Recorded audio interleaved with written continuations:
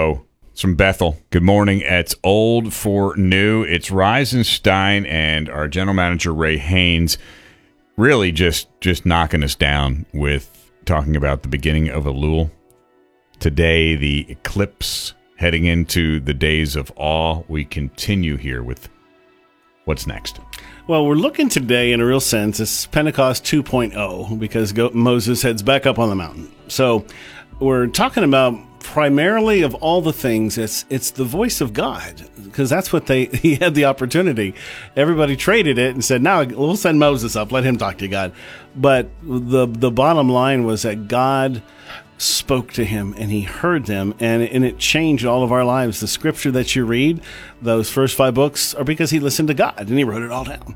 And we have an opportunity to encounter the world today just like that if we'll just stop, if we'll listen, we'll dig into the Word of God. And so obviously you have to learn what the voice of God sounds like. And I know it's a little unusual, but this is just the way God works. He speaks through so many different means and things, and sometimes you have to dig in and go, okay, what is it you're saying from this? So this is a little throwback to Pentecost 1.0 a couple months ago, but what does his voice sound like? So he warns us when we start to stray. You know, he whispers encouragement to us when we struggle. I'm sure we've all had that. Commands our enemies to flee. He comforts us when we fail or we lose somebody dear. And even he sings over us the deepest parts in us, really, and the good times and the bad times. When life is hard, he's familiar with our suffering, and you get to know him and encounter him. And I tell you, the older you get, the longer you serve him, the more in love you fall with him. Just because of that, it's by sheer repetition, and you start to hear his voice better. So he does that with his presence. He does it with words and groans and things we can't comprehend, just the fact that he doesn't give up on us. And he does it in symbolic ways, too. The blast of the shofar is one of the more interesting symbols of his presence. It's all through Pentecost, but it's also coming up on Rosh Hashanah. That's pretty much the big thing, is the blowing of the trumpets.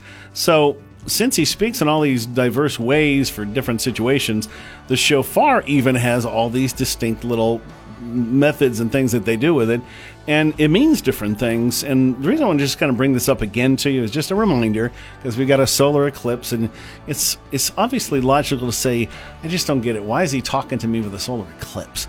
Well, why is he talking to you with a trumpet? It's just the way he is. He wants to communicate to you, and so that's when you have to begin to say, what are you saying? So in ancient Israel, if you heard one long sustained blast, it was a reassuring sound. It's very common. It meant the watchmen guarding the city were on duty and all was well. All right? That divided up the watches of the day and the night. When you heard that sound, you were at peace. So he's always calling us to be these prayerful watchmen on the walls. And if we were just a little more alert, we would notice that from morning to night, he woos us to draw near to him so we might receive his strength and comfort. So this whole eclipse all afternoon today, I just really want to challenge you to pray for the lost today. Sure, some people are just going to go off on some wacky, strange thing, but there are going to be a lot of people who are just trying to figure God out, right. And that's all it takes to get in the right conversation. The fact that God is doing something very profound, and you can't stare at this. Only God, but he does that. So it's worthy of us praying. 3 successive blasts. If you hear that, that is something significant is happening. So I would say that's comparable with an eclipse. But it usually meant good tidings. So he rejoices over us with singing and dancing. And I love that God finds a way to celebrate us. I don't know how he does it, but I love that he does. Most of us will never hear the sound of applause on earth, but if we draw near to God, I tell you, you will feel that. You'll feel the love of God for you. So that's what we're trying to get. We want to feel his deep affection. So we're trying to get likes on Facebook. Seriously, press into God. And, as he's crossing the nation today, one of these days, he's going to cross the whole world like that when he comes back. So it's just a precursor. It's a good conversation starter. One day, it's not going to be the Son, it's going to be Jesus. Wow. So there's a lot of openings for conversations here. The third trumpet call is 9 rapid bursts. Now, that was the sound of alarm, okay? It meant that an attack was going on, and all the fighting men were supposed to go together for battle. So, like Israel, we all need to be alarmed enough in ourselves so that we become aware of sin that separates us from God. So we need to know an enemy has drawn near. And obviously in our nation, in the world, that's happened. We need to hear his voice reminding us of our need for atonement. That's this season. When your spirit feels shaken within you, you got to learn to respond to the sound of his alarm. How many times has God spoken to you and you just went, eh? Right. Then you went, you just, if I could only get that one moment back. So we need to constantly pray, lead us not into temptation, but deliver us from evil. So during this season, we're at Pentecost 2.0 here. Repent is Acts 3:19. Here's the charge in the sermon. Repent then, turn to God, so that your sins may be wiped out, that times of refreshing may come from the Lord. Boy, I love that as an invitation. Repent, sins are removed, times of refreshing come. So we want to get our way and be refreshed by people or things.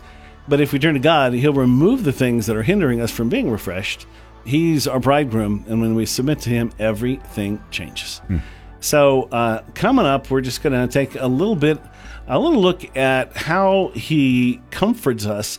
And we're going to take a step, instead of forward, we're going to take a little step back over the last month to see some of the things that he has done and what that means to us in this season too.